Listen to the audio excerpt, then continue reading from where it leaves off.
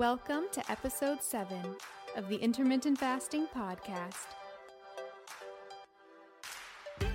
If you want to burn fat, gain energy, and enhance your health by changing when you eat, not what you eat, with no calorie counting, then this show is for you. I'm Melanie Avalon, author of the What, When, Wine Diet, Paleo and Intermittent Fasting for Health and Weight Loss.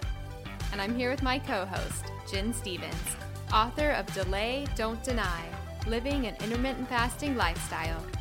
For more on us, check out ifpodcast.com, melanieavalon.com, and jenstevens.com. Please remember, the thoughts and opinions on this podcast do not constitute medical advice or treatment. So, pour yourself a cup of black coffee, a mug of tea, or even a glass of wine, if it's that time, and get ready for the Intermittent Fasting Podcast. One more thing before we jump in. Did you know that common ingredients found in skincare and makeup products can actually disrupt your endocrine system? These endocrine disruptors are a silent threat that can have significant impact on your health, including something that is very important to me, fertility. Your skin is your body's largest organ, and what you put on it matters. Endocrine disruptors are chemicals that interfere with the natural hormonal communication in the body. It also matters during pregnancy, and that's one of the reasons I pay close attention to what I put on my skin while being pregnant. Studies have shown that exposure to endocrine disruptors can affect both male and female fertility. For women, these disruptors can lead to irregular menstrual cycles, ovulation issues, and even polycystic ovarian syndrome, or PCOS. In men, they can reduce sperm quality and quantity, making it even more challenging to conceive. But it's not just about fertility. When it comes to fat loss, one of the reasons that endocrine disruptors can get in the way of fat loss is because a lot of our toxins are actually stored in our fat. It's a way that our bodies protect us from those toxins. These toxic compounds can even work synergistically, amplifying their harmful effects and making it that much harder to shed unwanted body fat. All of these reasons are why I am obsessed with a company called Beautycounter. The founder actually started the company when she learned about the potential dangers of toxic chemicals and their link to health issues, specifically miscarriages and infertility. While pregnant, I make sure to only use Beautycounter products. It's one of the only makeup lines that is officially recommended from the Environmental Working Group. What really sets Beautycounter apart is their unwavering commitment to protecting us, the consumers, from the hidden dangers that lurk in conventional beauty products. Beautycounter goes above and beyond, rigorously screening every single ingredient that goes into their products, ensuring that they are safe, clean, and free from harmful toxins. They're not just a beauty brand, they're a movement for change, advocating for stronger regulations in the beauty industry. With Beautycounter, I know that I can trust that the skincare and makeup that I use are not only effective, but also safe for me and my family. They have skincare lines for every skin type, as well as so many other incredible products. I absolutely love their overnight resurfacing peel. It's my favorite way to get anti-aging benefits in a skincare product. The makeup is absolutely amazing. I have tried alternative beauty products in the past and none of them truly performed. But with Beautycounter, the foundation is so amazing. It makes me feel like my skin can breathe and it looks so dewy and beautiful. You can shop with me at beautycounter.com/Vanessa Spina. New customers can use the code CLEANFORALL20 for 20% off their first order. Beautycounter.com/Vanessa Spina. All right, friends, now back to the show. Hi, friends. This is episode 7 of the Intermittent Fasting Podcast. I am Melanie Avalon, and I'm here with Jen Stevens. Hello. And I feel like we always start it the exact same way, but that's okay, I guess. I guess that's just what we do. It's what we do. So today's episode, we've been getting so many listener questions that today is going to be a listener Q&A episode, and we're going to try to tackle a lot of these so we don't get too behind, so we can keep the answers coming for everything that you guys send to us. So yes. Should we just jump? Or no, well, I always do this. I always say, should we jump in? And then I say, oh wait, but how are you? How are you? I'm doing well, Melanie. How are you? No, I'm doing great. It's a busy time of the year. As I said last week, we're winding down the school year. I'm finished up with my kids, but of course we're finishing up with the kids are still at school. I'm just not teaching this week. So it's, there's a lot in the air the last week of an elementary school. And then how long is your summer? We end up, let's see, next week I have to work a little, and then we're off the entire month of June and July. And then the very early August we go back. 2 months? Yes. Do you have to do a lot of planning and everything? No. See, I told you I'm the gifted teacher. I work with the gifted kids, and so the kids, I have basic outlines of what we're going to do, and the kids are doing all the work. Being a gifted teacher is the best job. Nice. How long have you been doing that, by the way? Well, I've been teaching for 27 years, and I've been teaching gifted at this school since 2007. I've actually been at the school since 2005, but I've been working with gifted kids since the 90s. So, a long time. Wow. It's fun. So how about you? How was your week? Anything new? My week was good. Had an audition yesterday for a TV show. So that's fun. That was good. It was a very snobby role. I get that a lot for like auditions. The snobby girl, which is not me at all, but it's kind of fun. It's kind of fun to pull that out. You get to play that part. Yes. So that was good. Well, good. Well, I hope you get the part. Thank you. If nothing else, I just enjoy auditioning. It's really fun. Well, good. All right, so we can jump into our listener Q&A. So I'll go ahead and read the first one. Okay. So this one comes from Kelly, and the subject is how much is too much? And Kelly says, thanks for starting your podcast. I'm enjoying it. I've been on alternate day modified fasting since February. How do you say this woman's name? I've always said Veraday. That could be wrong, but it's one I've never heard anyone say. Krista Veraday is her name. She's done a lot of alternate daily fasting research, and her book is The Every Other Day Diet.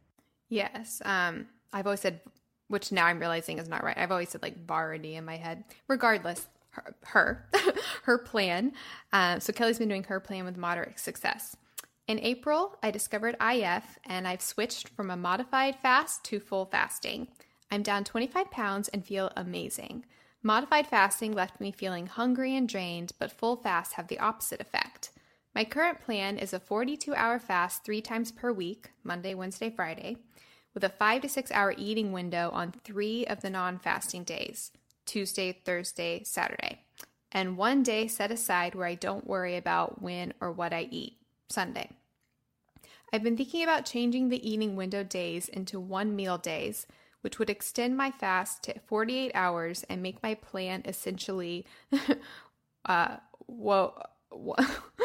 meal every other day, so OMEED.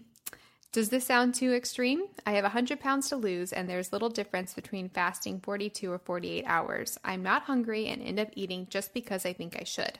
Looking for advice on what's too extreme for intermittent fasting. Thanks. So what are your thoughts? Well, first of all, I want to clarify in case people are not sure what the difference between modified versus full fasts are. Yes, perfect. In the every other day diet and the alternate day fasting, all of those plans, they have what they call really a modified fast where you're allowed, I'm putting quotation marks up, allowed to eat up to 500 calories a day. This is also the basis of the 5-2 plan that's so popular.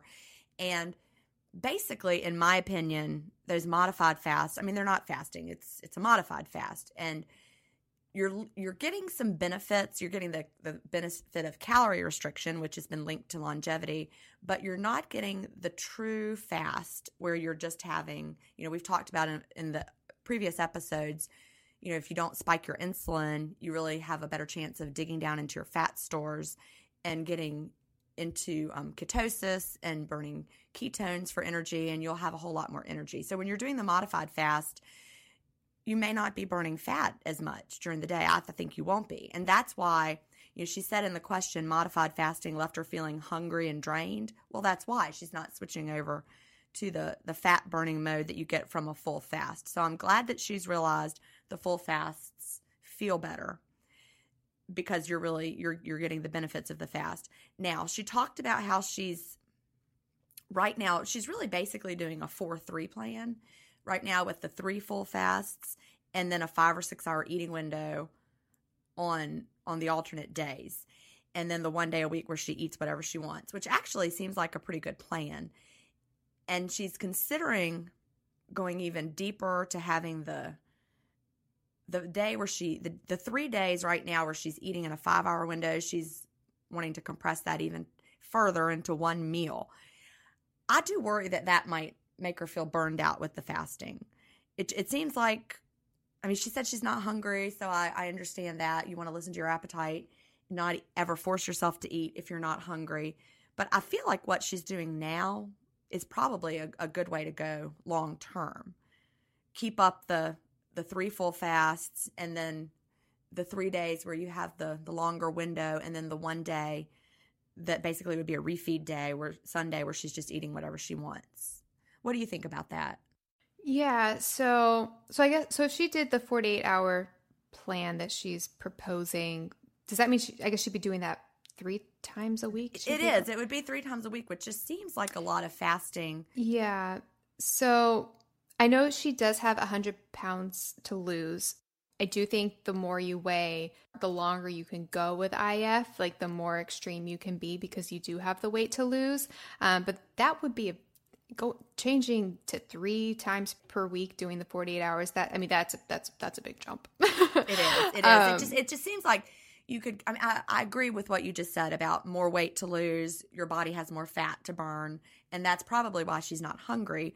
If her satiety signals have gotten into balance based on her hormones, her body's saying, "Hey, we're good. We got plenty of fuel here." So that would explain that. But yeah, I do think so, health wise and potential of doing your body harm wise, which I think it's very rare that we would do harm with fasting unless it's like a very, very extended fast and not getting adequate nutrition and electrolytes and such. So I do think that if she's honestly not hungry, she's probably not doing harm, but I wouldn't suggest that she does do this extreme jump. Maybe she could try a 48-hour fast like 1 day per week. I think that's a good solution. Maybe after the Sunday, if she's eating, having a full refeed day on Sunday, then maybe do a 48-hour fast after that and then pick back up. You know, when I was doing 4-3, before I really got settled in the 1 meal a day plan that has become second nature, but when I was doing 4-3, I did do 3 full fasts a week, but mine were 36-hour fasts. So I only did 3 36-hour fasts, and eventually I did feel burned out. Like that was just too much. Yeah. Well, I've never, we've talked about this before. I've never done more than 24 hours, or I've never gone longer. You've never gone a day. Yeah, exactly. But yeah, so Kelly, I would say feel free to extend those hours, maybe like once a week or so, but, and definitely go by hunger, but don't burn yourself out. And there is going to become a point where after you have lost the weight that I wouldn't even do the longer fasts. And I also have to say that if you start feeling an extreme hunger that's different, that's a sign that your body is not happy. So if you ever start feeling just like the urge to binge, then you've gone too far, and your body is saying that it's in distress. So as long as your body is happy and you're losing weight and you're happy and you get full and you're eating enough, your body will let you know. I agree. And also, last thought, the modified fasting where you just eat the less calories throughout the day, that just makes me hungry all day. Absolutely. I can't even imagine trying to do that. That's why I went to the full fasts when I was doing 4-3, just because, you know, trying to eat 500 calories. And some people like even try to space it out. Oh, see, that's the worst. It is the worst. No. I can't even. No. I can't. Like, maybe I could do a 500 calorie one meal if it was like all fat and it didn't spike my insulin at all. I don't know. It would have to be at the end of the day. Yeah. That would be it for me. I would have to save it all up. Yeah, same. Let us know how it goes, Kelly, by the way, if you make adjustments or anything. We'd love to hear how it goes for you. All right, would you like me to read the next one? Sure. Okay, this one is from Karen, and the subject is IF and exercise, and it says, "Hi, I have very recently discovered intermittent fasting and have done a few 24-hour fasts. I've decided to commit to 2 weeks of daily IF with a 4-hour feeding window. I have 2 questions. 1, I'm wondering how exercise is affected by IF, if at all. My weekly exercise looks something like this: walking 3 to 5 miles per day, tennis once per week, resistance training twice a week, and one high intensity, what is it? HIIT, what does that stand for? High intensity interval training. Okay, the interval is what I couldn't think of. Yes, high intensity interval training workout per week. Can I do any or all of these things in a fasted state? And 2, I have dieted my whole life, and in the last year I've found that eating Whole30/paleo and with moderate carb intake makes me feel the best. But I really struggle with consistency because I love baking and have found it so hard to give that up. If my goal is fat loss, does IF work if I'm still eating a higher carb, especially grain, in my diet? Okay, great questions. So let's start with the exercise. Sure. And do that part first. What are your thoughts on exercise? What do you do as far as exercise? So I don't do any concentrated exercise. Like I don't go to the gym or anything like that. Me neither. Yeah, I'm not a fan. Not a fan. Oh, I'm so glad. Me neither. I just basically try to live my life with lots of movement, and I don't sit. I'm standing right now while recording this. I just try to move as much as I can. I do wear weights during the day when I'm at my apartment. I have weights on my ankles right now. So then any movement I do is automatically a weight-bearing exercise without me even realizing it. But basically I just try to live my life with movement and not be sedentary.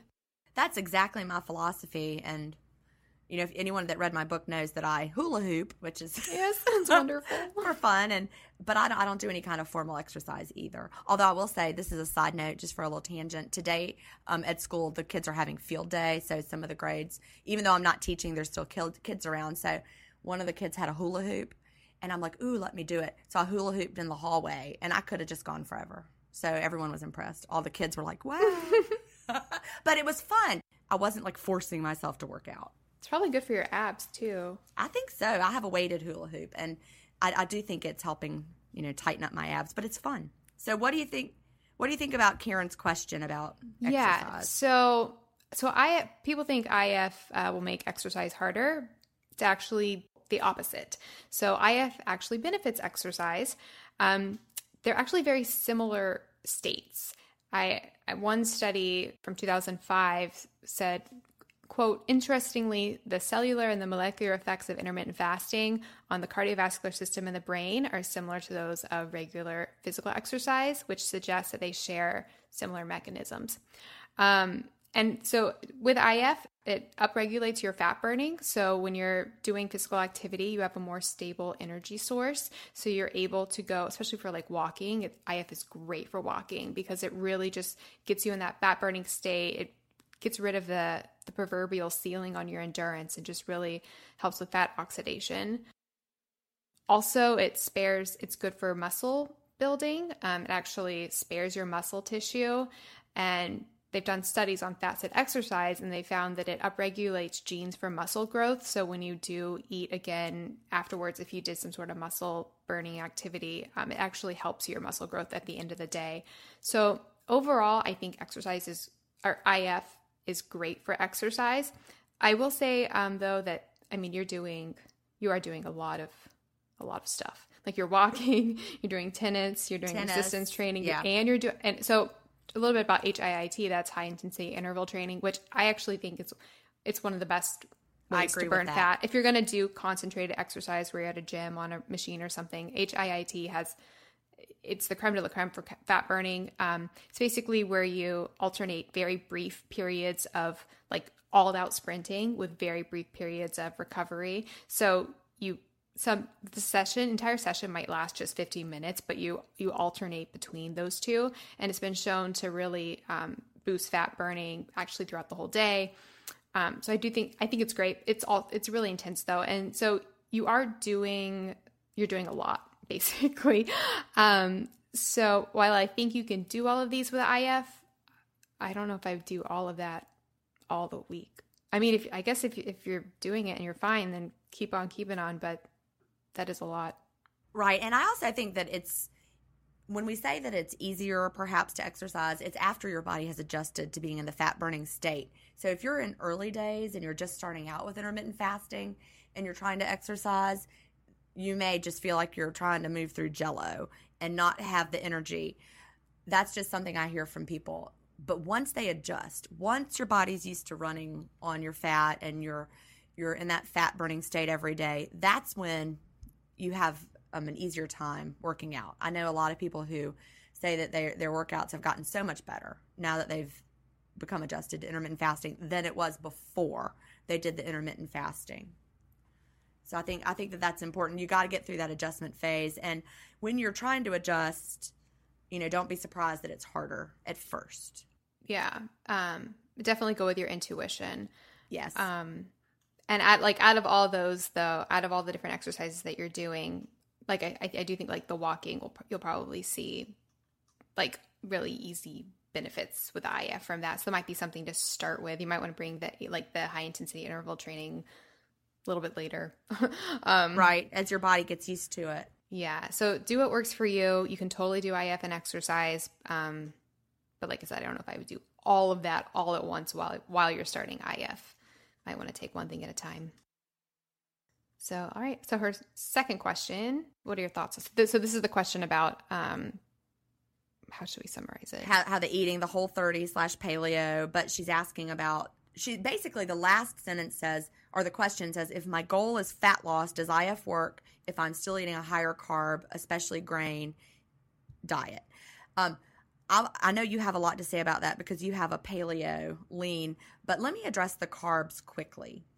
I'm doing a lot of research now. In fact, I am working on book 2. Oh, yay. I really am, yes. Little baby plug there. I'll buy it. But thank you.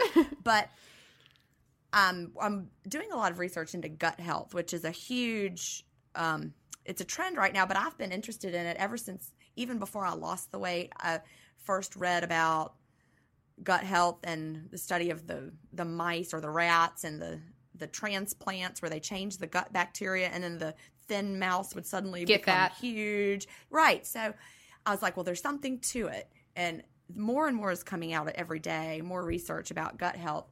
And I've read a lot about how our gut bacteria, I know this is not like, sexy talk here, but our gut bacteria thrive on high fiber foods and carbs. And so if you're cutting out carbs completely, then you're not going to feed that good gut bacteria. Grain, different kind of situation. I would never advise anyone to give up grain unless you're sensitive to grain. But I'm also reading a very interesting book right now that links, if you have trouble with grain, that's a sign that your gut health is not ideal. So your goal would be perhaps to work on healing your gut so that you could tolerate grain again. So now we've talked before about processed foods versus natural foods. There's a whole lot of difference between a loaf of bread that I bake when I have ground the wheat with my grain mill. And yes, I do have a grain mill. And yes, I have ground my own wheat into bread. And it's a very different product than when you buy a loaf of bread that's in the plastic wrap with a twist tie. That's a whole different product. So I don't think grains are necessarily a bad thing or carbs. But I think that the farther you get away from the natural state of the grain or the carb or the potato, the harder it is going to be for your body to handle that food. So one thing that's really bad for your gut bacteria, heavily processed foods. So I do think that you're going in the right track to give those things up. The Whole30/paleo, giving up the heavily refined grains.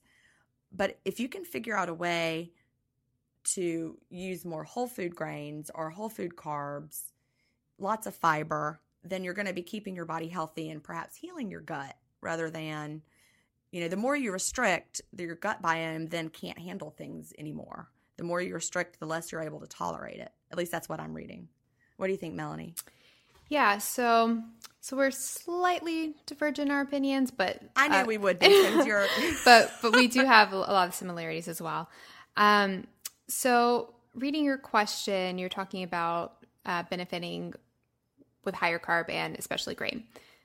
Actually, as far as higher carb goes, I'm completely down for higher carb, especially if they're coming from whole foods. Well, I wouldn't say grains, but like fruits and vegetables and such. I don't think that's going to hinder your fat loss at all. Especially for me personally, if it's like sweet potatoes, if it is Whole30 paleo, so it's like sweet potatoes, vegetables, fruit, go to town. And paired with IF, like you're going to be golden. I don't think it's going to hinder your fat loss. I actually do think the problem is actually more with the grains. So I knew that we would be divergent with that. And I know that grain is very, it's a hotly debated topic. It is. And I acknowledge that. And I am a big proponent of doing what works for you. And I do know there are a lot of cultures that do consume grains, especially in like the properly prepared form. Sprouted. So they're mitigating those anti-nutrients, breaking down a lot of those problematic proteins. So it could have its place in certain cultures and certain preparation methods. I personally can't advocate grains. And you did say that you feel the best doing Whole30 and paleo without the grains. So I do think that is pretty telling for you personally. And I do personally think grains are fairly inflammatory. And so I think if you're seeing problems in your fat loss goals, it could have to do with, grains. I just can't with a good conscience advocate consuming grains. That's just my personal perspective. But I will say something we kind of skipped over in her question. We didn't skip over, but something I just realized that I like to address. I think one of the reasons you're having trouble giving this up is because you said you love baking and you have found that really hard to give up. So what I would suggest there are so many, you said you do Whole30 paleo, like Whole30 and paleo, like baking recipes and amazing things you can do. So rather than seeing it as a restriction, like, oh, I can't bake with grains, instead think about this whole new world of baking that you could try with like nut flours, like almond flour and coconut flour. And some of the stuff can taste amazing and you're still baking and you're still making amazing things and it's super fun. So what I would suggest is that you try to explore new paleo friendly and Whole30 friendly baking things to try and don't stress about the higher carb intake. Yeah, I think that's a great point. You really can still bake with it. And I want to say it is absolutely okay that we do not agree. I know. I think it's every point. Finally. I guess this is the first one that we kind of diverge on, like sort of significantly. But I do think what you said is important, and that is that if you realize you feel better without the grains. You know, gut health is not fully dependent on grains. No, if you're eating fibrous carbs, then you're also feeding the gut. You know, resistant starch that you get from many different things.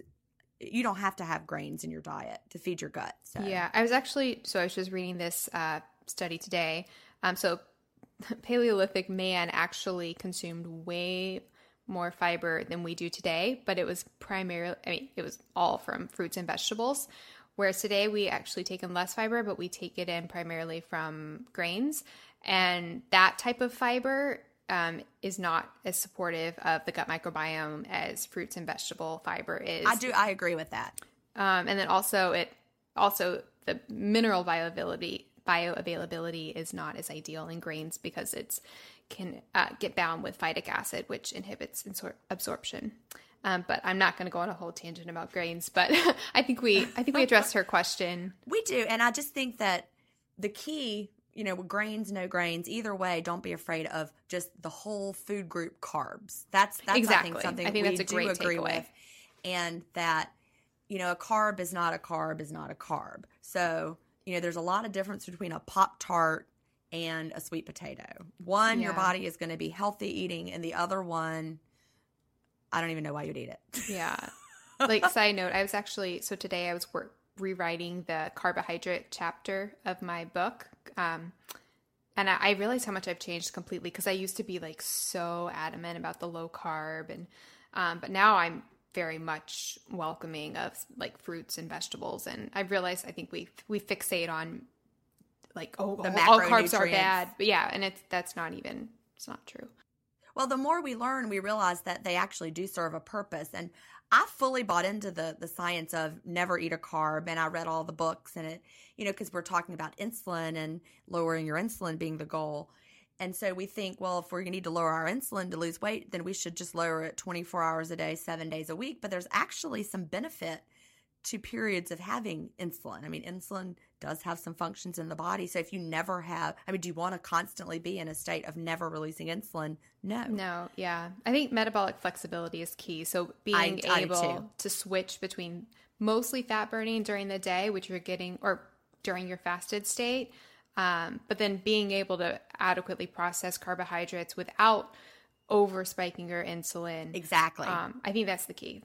So, and also real food carbs are not going to do that. They have the fiber in there that prevents it from happening. Yes. So real food. You're getting, it's intermittent fasting, and we also are eating things, and our body has like a cycle that it goes through with the eating, the feeding, and the fasting. And I just really think that the gut biome is healthier when we eat a variety of foods. I'm reading several different things at once. I don't know. I've got several books going, but they just tend to agree that a variety of foods is what your gut biome needs. You don't want to over restrict. And I'll stop myself because I could go on. I think a lot of people's gut microbiomes are really messed up as well, so they can't tolerate certain carbs. That's a whole nother. It is. It's a whole nother ballpark.